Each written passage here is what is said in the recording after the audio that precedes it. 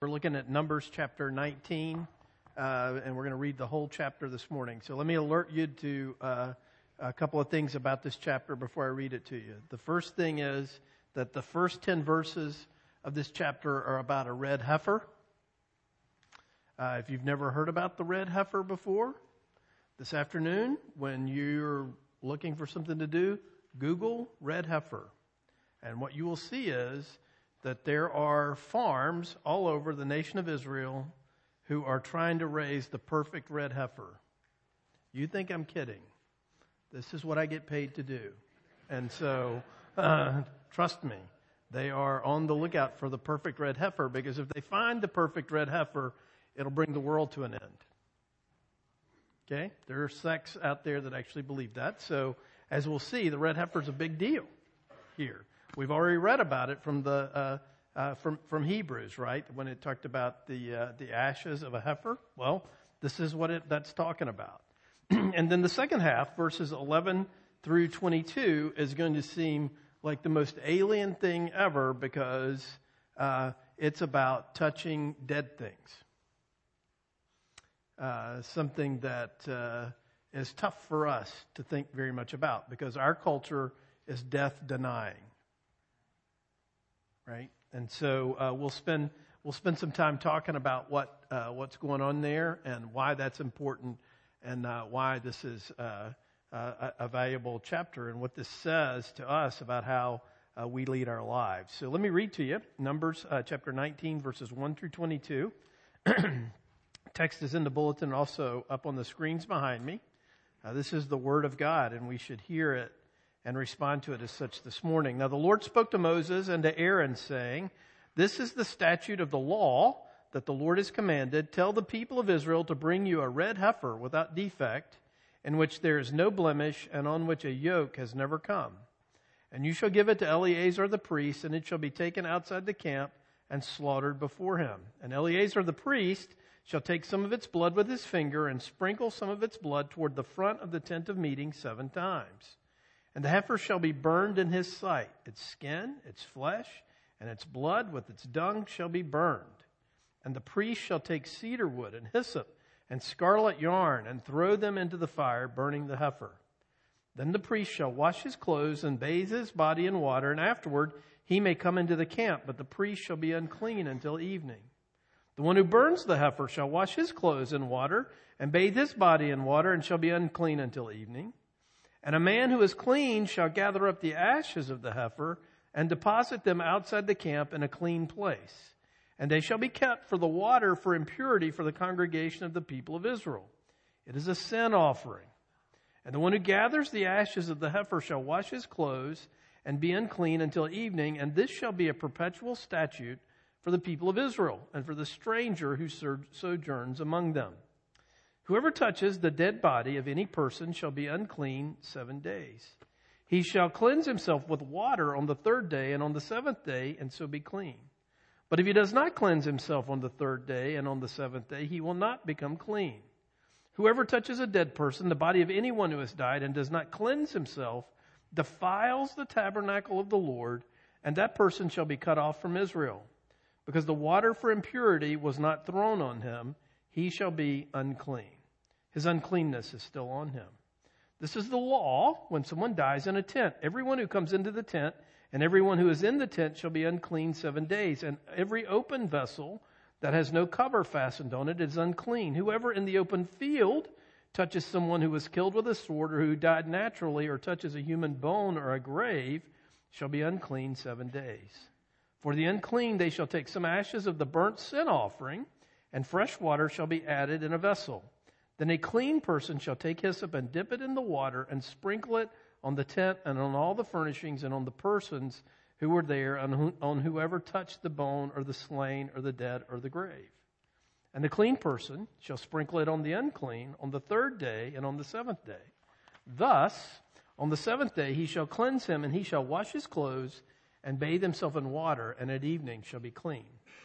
If the man who is unclean does not cleanse himself, that person shall be cut off from the midst of the assembly, since he has defiled the sanctuary of the Lord. Because the water for impurity has not been thrown on him, he's unclean. And it shall be a statute forever for them. The one who sprinkles the water for impurity shall wash his clothes, and the one who touches the water for impurity shall be unclean until evening.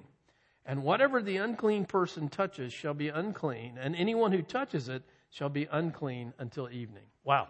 So, quite a text, quite a picture, quite an understanding, and I'm sure for most of you, you thought, what does this have to do with anything? Right? What does this certainly have to do with anything in my life? Well, I'm here to tell you this morning, it has everything to do with it.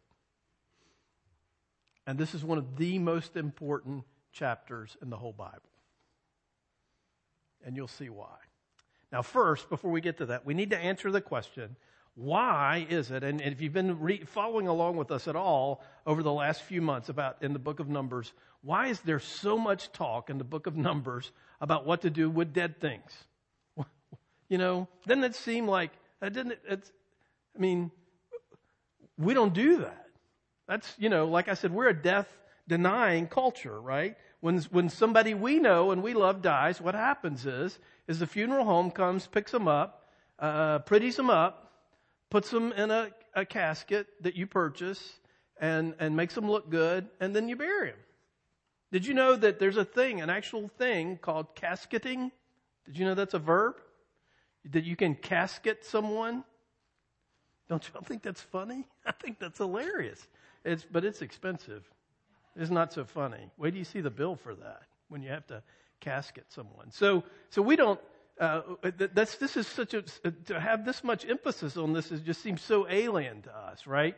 But we experience death very differently than people did even just 150 years ago. It used to be. Now bear with me in this. This is worth thinking about. It used to be that when you died, your family picked you up, probably put you on the kitchen table, cleaned you up, dressed you up, put you in a box, and then put you in a hole in the ground. Now, we hear that and we think, I can't think of anything any worse than that. But you know what? Don't we talk about loving someone to the end? That's loving someone to the end, isn't it? Honestly, it is. Now, we hear that and I'm sure many of you are thinking, especially if you're visiting this morning, you're thinking, what in the world have I stumbled into? Red heifers and touching dead people, right? Putting them on the kitchen table? You got to be kidding me. Well, that's the way it used to be. Up until the Civil War, almost everybody in America died at home. And there wasn't anything about embalming or any of that business until the Civil War happened, when 700,000 of us died somewhere other than home. Okay? So we experienced death very differently than people did just 150 years ago. So you can imagine what it was like a few thousand years ago, right? Secondly, the thing to note about this is there's a lot of dying going on in this camp. And that's kind of the point, right? Because we know that this whole generation has to die before they can get on with the program to get to the promised land. And we know that sometimes God speeds that up, right? Occasionally the ground opens up and swallows the rebels. A plague comes through the camp. Move this process along, right? I mean, let's be honest about that. That's what needs to happen. And so if you do the math about the hundreds of thousands of people who were in the camp and you divide that by 40 years, over time, there's a lot of people dying. Okay? That's just the way it is. Okay? So you got to do something about that. And I would imagine, especially as the years went on, that this became a bigger and bigger issue of what they were going to do. And let's be clear, when you're in a camp and you're outside and you're doing this, there's probably some issues that are important to think about, how you clean this stuff up, right? Thirdly, the people of God are surrounded by all sorts of pagan and even evil rituals surrounding the dead. Where did they just come from? Egypt. What do you know about Egypt? You know what they did in Egypt, right? That was a whole thing, a cult around the dead, and packing stuff away with them, and the mummifying them, and even their cats. A culture's sick that mummifies cats, right? Anyway, sorry about that editorial comment, but Yeah, it's just so bizarre, right? So they did all kinds of things like that. They gave them food to take with them into the underworld and all of that, right? So the fact is, part of what God's doing here is He's trying to get them to understand what death really is and what must be done about it, right? As opposed to the way all these cultures around them are dealing with it. And then lastly, every time some one of them dies in the wilderness, it is a reminder of their sin as it is for us. Every time one of those people, that generation, died, it reminded them that happened, that they weren't to the promised land, and that they died in the wilderness because of their rebellion. And so it was an opportunity to be sobered up a little bit about the reality of what happens here. You see, the fact is we kind of, the way we think about death is that we try to make our peace with it and we try to make something normal out of it, when the fact of the matter is, the witness of the Scripture is, death is not normal. Listen, I want you to hear this, right? There would be no death if there were no sin. Period. Right? So the fact of the matter is that this is a reminder to us every time someone dies and every time one of these people dies, it reminds us that the world is not as it should be. And in fact, sin is running rampant through our world, and that something needs to happen. But that's not the only thing. The other thing about it is, the reality is, every time someone died, there's also the picture here, even for these people, that of hope.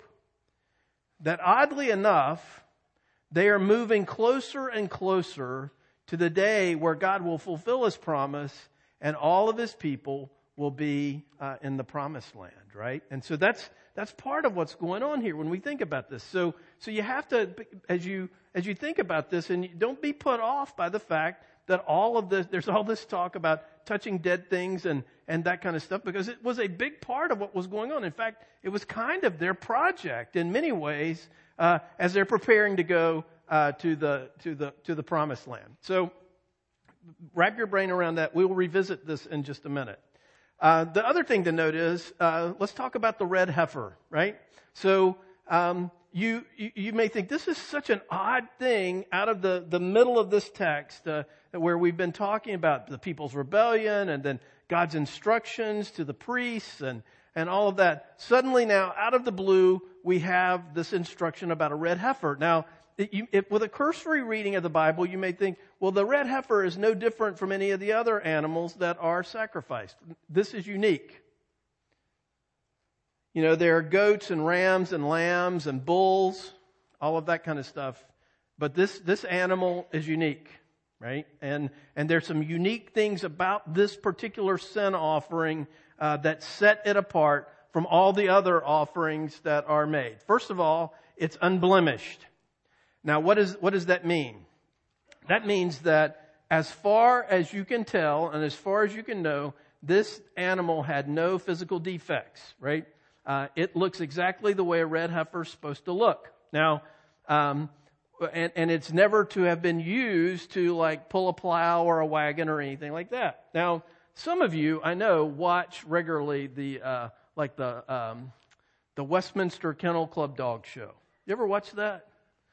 We watch that at our house because there's typically not good sports on when that's on. So we'll watch the Westminster Kennel Club, and the thing that I can't get over about that is I look at it and I'm like, that's a really cute dog. I'd like to have a dog like that. I like that dog.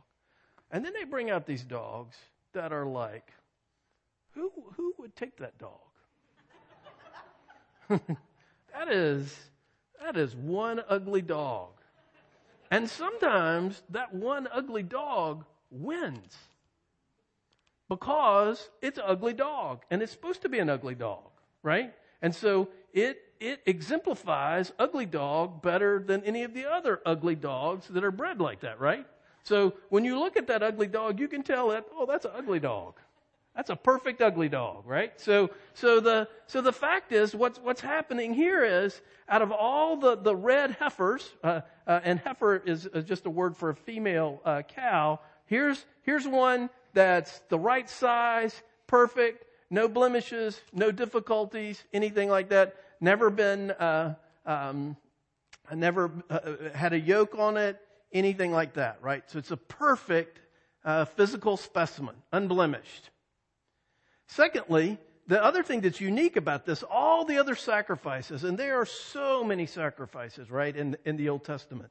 This is the one sacrifice that the effect of the sacrifice is ongoing. That's the whole point where they take the ashes, right? And it's not just that they kill this thing, they kill it and they burn it and they burn it and they burn it until it's down to nothing but ashes.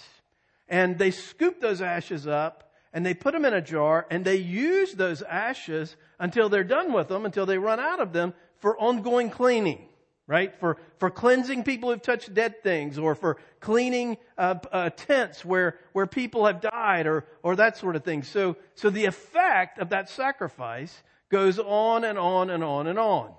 Now, a thing to note about this is red is all over this, right? It's a red heifer. You throw some red yarn in it. You use red wood, cedar, right, to burn it. So why would red be such a big part of this? What's red? Blood. Exactly, right? So that's the thing that God's communicating here, right? That what's important about this is, in this sacrifice, that blood is spilled. But not only that, every bit of this animal, every single bit of it is gathered up and burned. It has its own holocaust, right? I mean, it is slaughtered and it is burnt until there's nothing left but ashes. But those ashes are mixed with water and used ritually to clean people up, to make them acceptable. And that's a really important part of this, because the fact is that without being ritually clean, you can't be in the people of God. Without being ritually clean, you can't worship, right? So this is something that really matters. Now, what's interesting is that only clean persons can administer the cleansing. So only people who are already ritually clean can take the ashes, mix them with the water, and dab them on what needs to be ritually cleaned up. That's important to note. But ironically, the process of decontamination actually contaminates. Did you catch that when you read this? So by doing what you're supposed to do, which is take the red heifer, kill it, burn it up, take the ashes, gather them up, put them in a jar, do that. That process that God tells you to do to get to cleaning makes you, the person who does it, unclean. That seems unfair, right? Doesn't that? I mean, that seems a little odd to me, right? But it's consistent, and it's clear that God is communicating something here. So the contaminated ones can't worship until they're cleansed. And so there's some pretty powerful things that we should begin to see about this, because what this should say to you and what this should say to me is Jesus is a red heifer. The perfect red heifer. But even better than this, next slide, please. Unlike all these other sacrifices, this one's done outside the camp, just as Jesus was killed outside the city. But the unique thing about this sacrifice is that, as we've read from Hebrews, the perfect red heifer could make you ceremonially clean and make you ritually clean and enable you to be brought into the tabernacle and as a part of the people of God.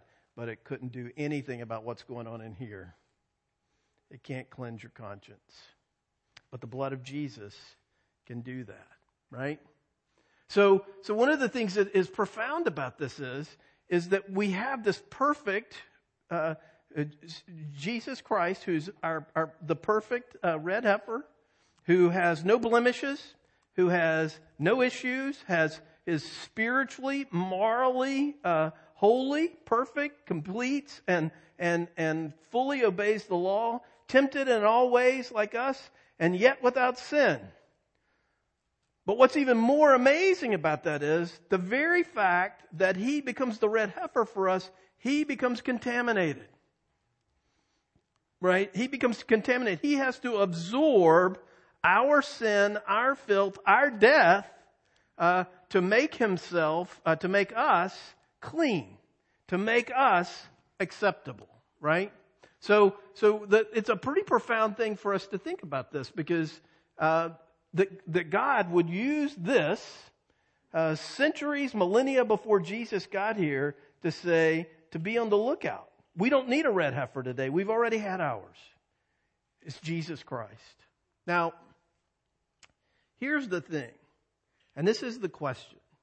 What does this say about us? Because frankly, I tell you every week in words one way or another that Jesus is the red heifer for you. I tell you that every week.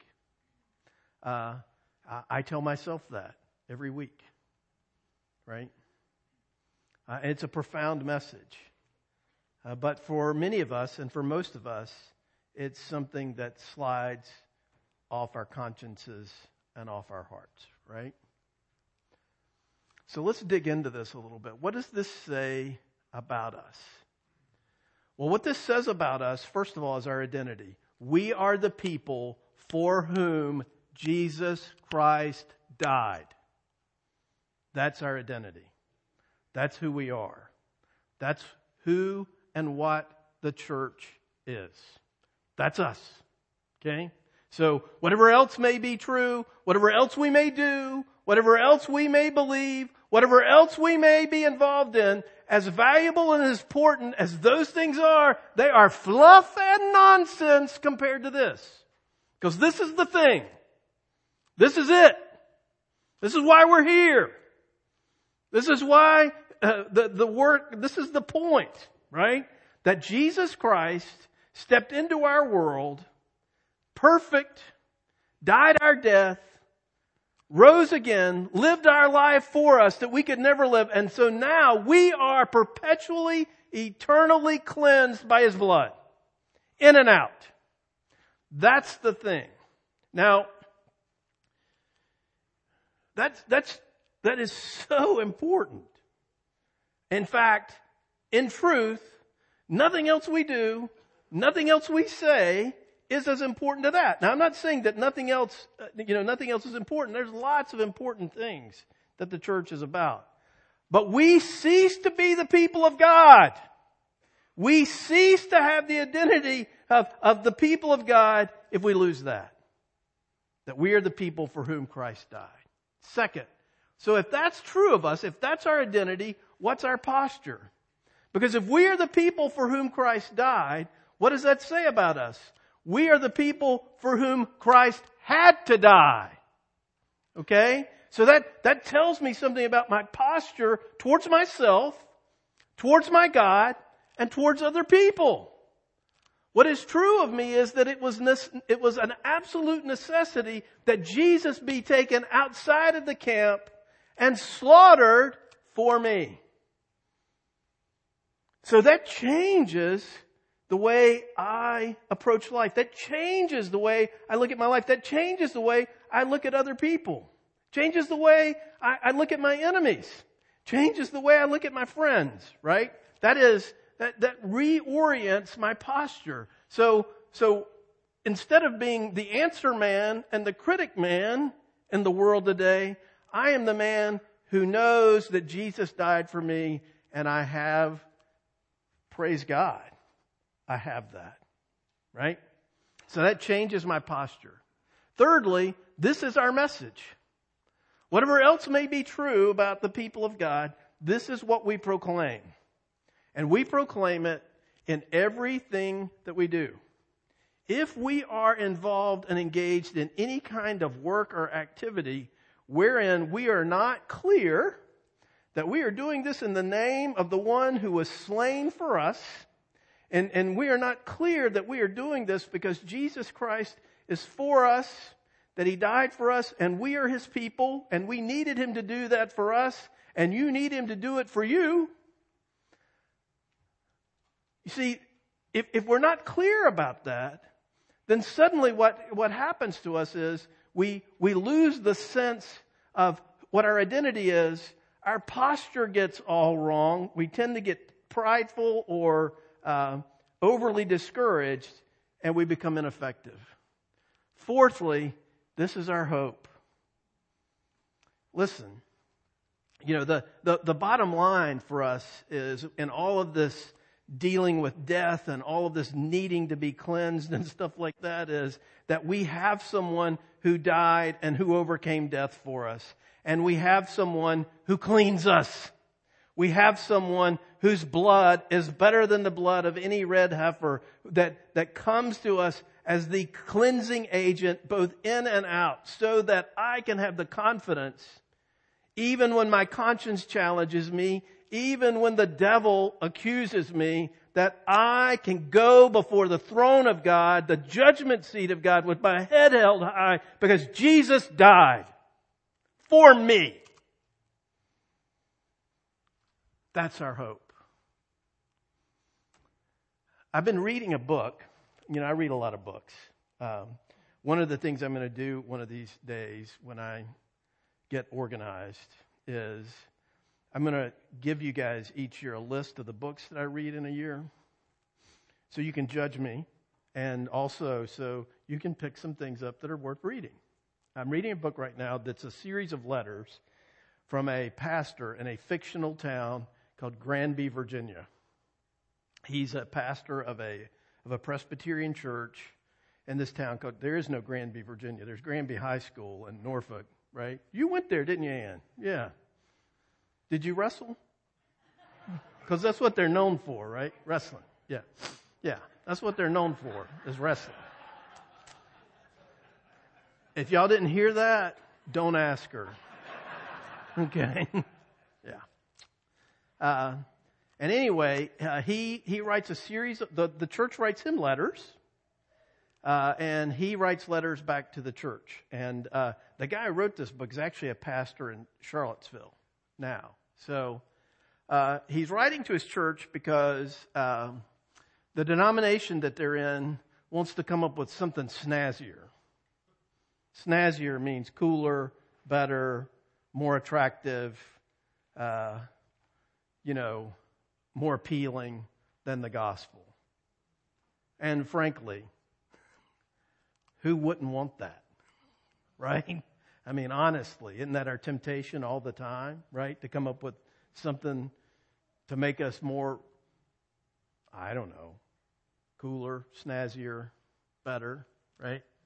So he's writing to his congregation. He says, when religious experts suggest an identity upgrade, the whole proposal amounts in my book to nothing more than a grand slogan and a new coat of paint. We could try to re-envision ourselves as a community center or a social advocacy firm if we want to wrench ourselves trying to fit in someone else's clothes. But look, we are the church. We are incompetent in a lot of our endeavors. I thought about whether I should include this today because we are the West End of Richmond, and you can be a lot of things in Richmond, but you can't be incompetent. Well, this guy's from Charlottesville.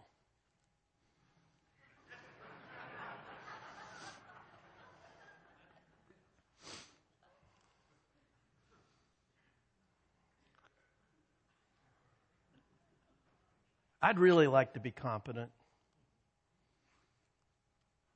right? But it's the mercy of God that I'm confronted on a daily basis with my incompetence. Otherwise, I wouldn't need a sacrifice. So we're incompetent in a lot of our endeavors, but the Holy Spirit has gifted us to live into a simple and straightforward calling. Our whole story is predicated on the fact that we are big sinners. What is supposed to be unique about us, and that is about the church, is that we are the first to recognize this about ourselves. Right? We see the trouble we are in, and we cry out, help me. that is the area in which we lead. Right? That's what makes the church, is that we, by the power of God, have seen that we need help, and we see the help that God has given us in Jesus Christ. And so this is the message that compels us to love and live in our lives and our communities, even if it sometimes seems small and mundane. Right? Because we have someone who went outside the camp, was rejected, absorbed our sin. It killed him. But the effect of that killing of him is that he cleanses us, and that he broke the power and the connection between sin and death by rising again. We're the